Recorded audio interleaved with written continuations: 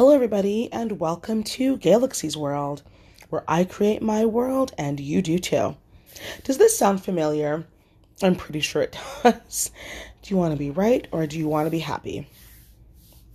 And this came to mind because I don't watch politics a whole bunch. I really don't. If I have the TV on, I might hear a little bit or whatnot, but I really choose not to get myself too much involved. It is ridiculous how much you can get caught up in just so much of what is not part of an actual solution that you lose yourself in those tiny little details that may or may not make a big difference, right? And so when people are arguing about, especially politics and procedures and what to do and what not to do, and it doesn't end, and they're just pushing and pushing and pushing to be right. Now, I'm not talking about sometimes, it is important to correct, etc.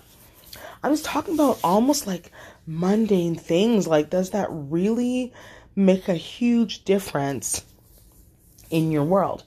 Are we gonna have blue cupcakes or green?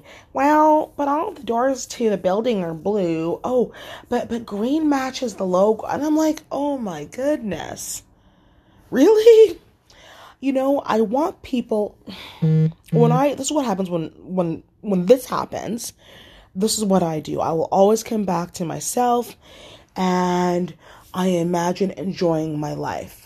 And I imagine other people enjoying their life and being happy. One of the greatest blessings Neville Goddard said we could do is to imagine lovingly for others. And it just means imagining them happy and doing well, smiling, doing what they love.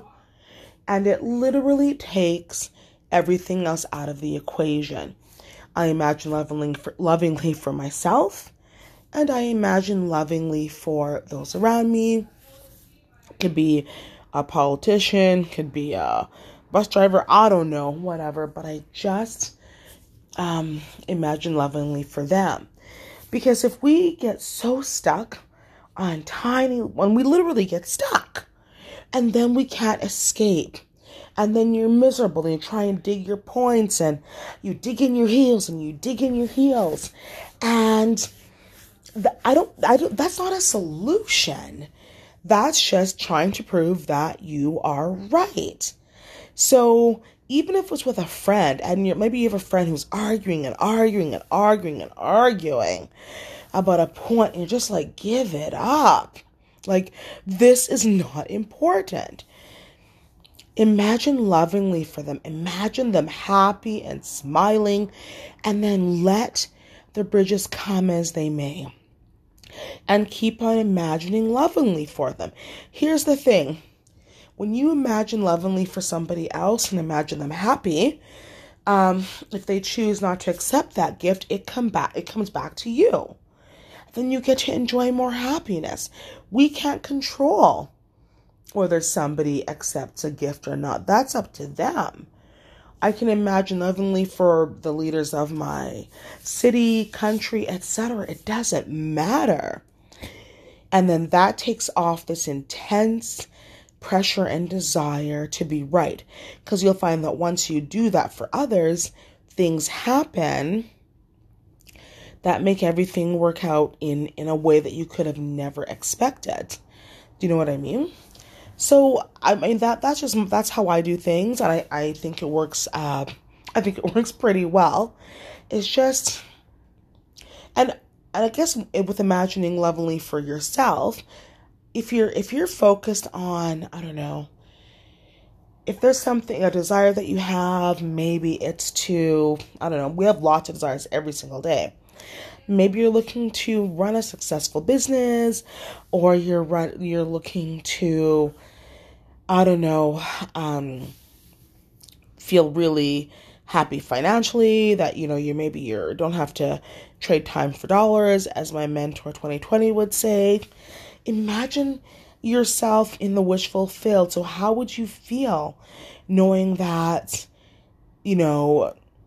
you always have more money than you need, for example, and keep going back to that feeling. Because we always want to come back to making things about us. How would, again, like I said, how would we feel if? Or how would we feel now that? And always stick to that path because it can never steer you wrong. The golden rule is the golden rule. And that's something that Neville Goddard really emphasized. Of course, do unto others as you would have done to you. So when we're always, striving to make sure that we're right and that we prove somebody else wrong, that's, that doesn't lead to a happy life if you always have to be right. Like, I know, I see it at times at school, and the kids are like, I'm right. I'm like, does it really matter? In this particular case, does it really matter if this team had 2 goals and that team had 3, or that goal didn't count? You're playing, whatever, soccer, baseball, basketball on the schoolyard. Let it go. Do you know what I mean? So I just my thoughts tonight. Sorry. As I think about that, I find, and myself included, I've caught myself in that cycle, in that trap of having to be right. And honestly, now when I catch myself thinking those thoughts, I stop. I take a deep breath and I stop. And if it happens again, another deep breath and I stop again. And I go back to imagining what my desires are.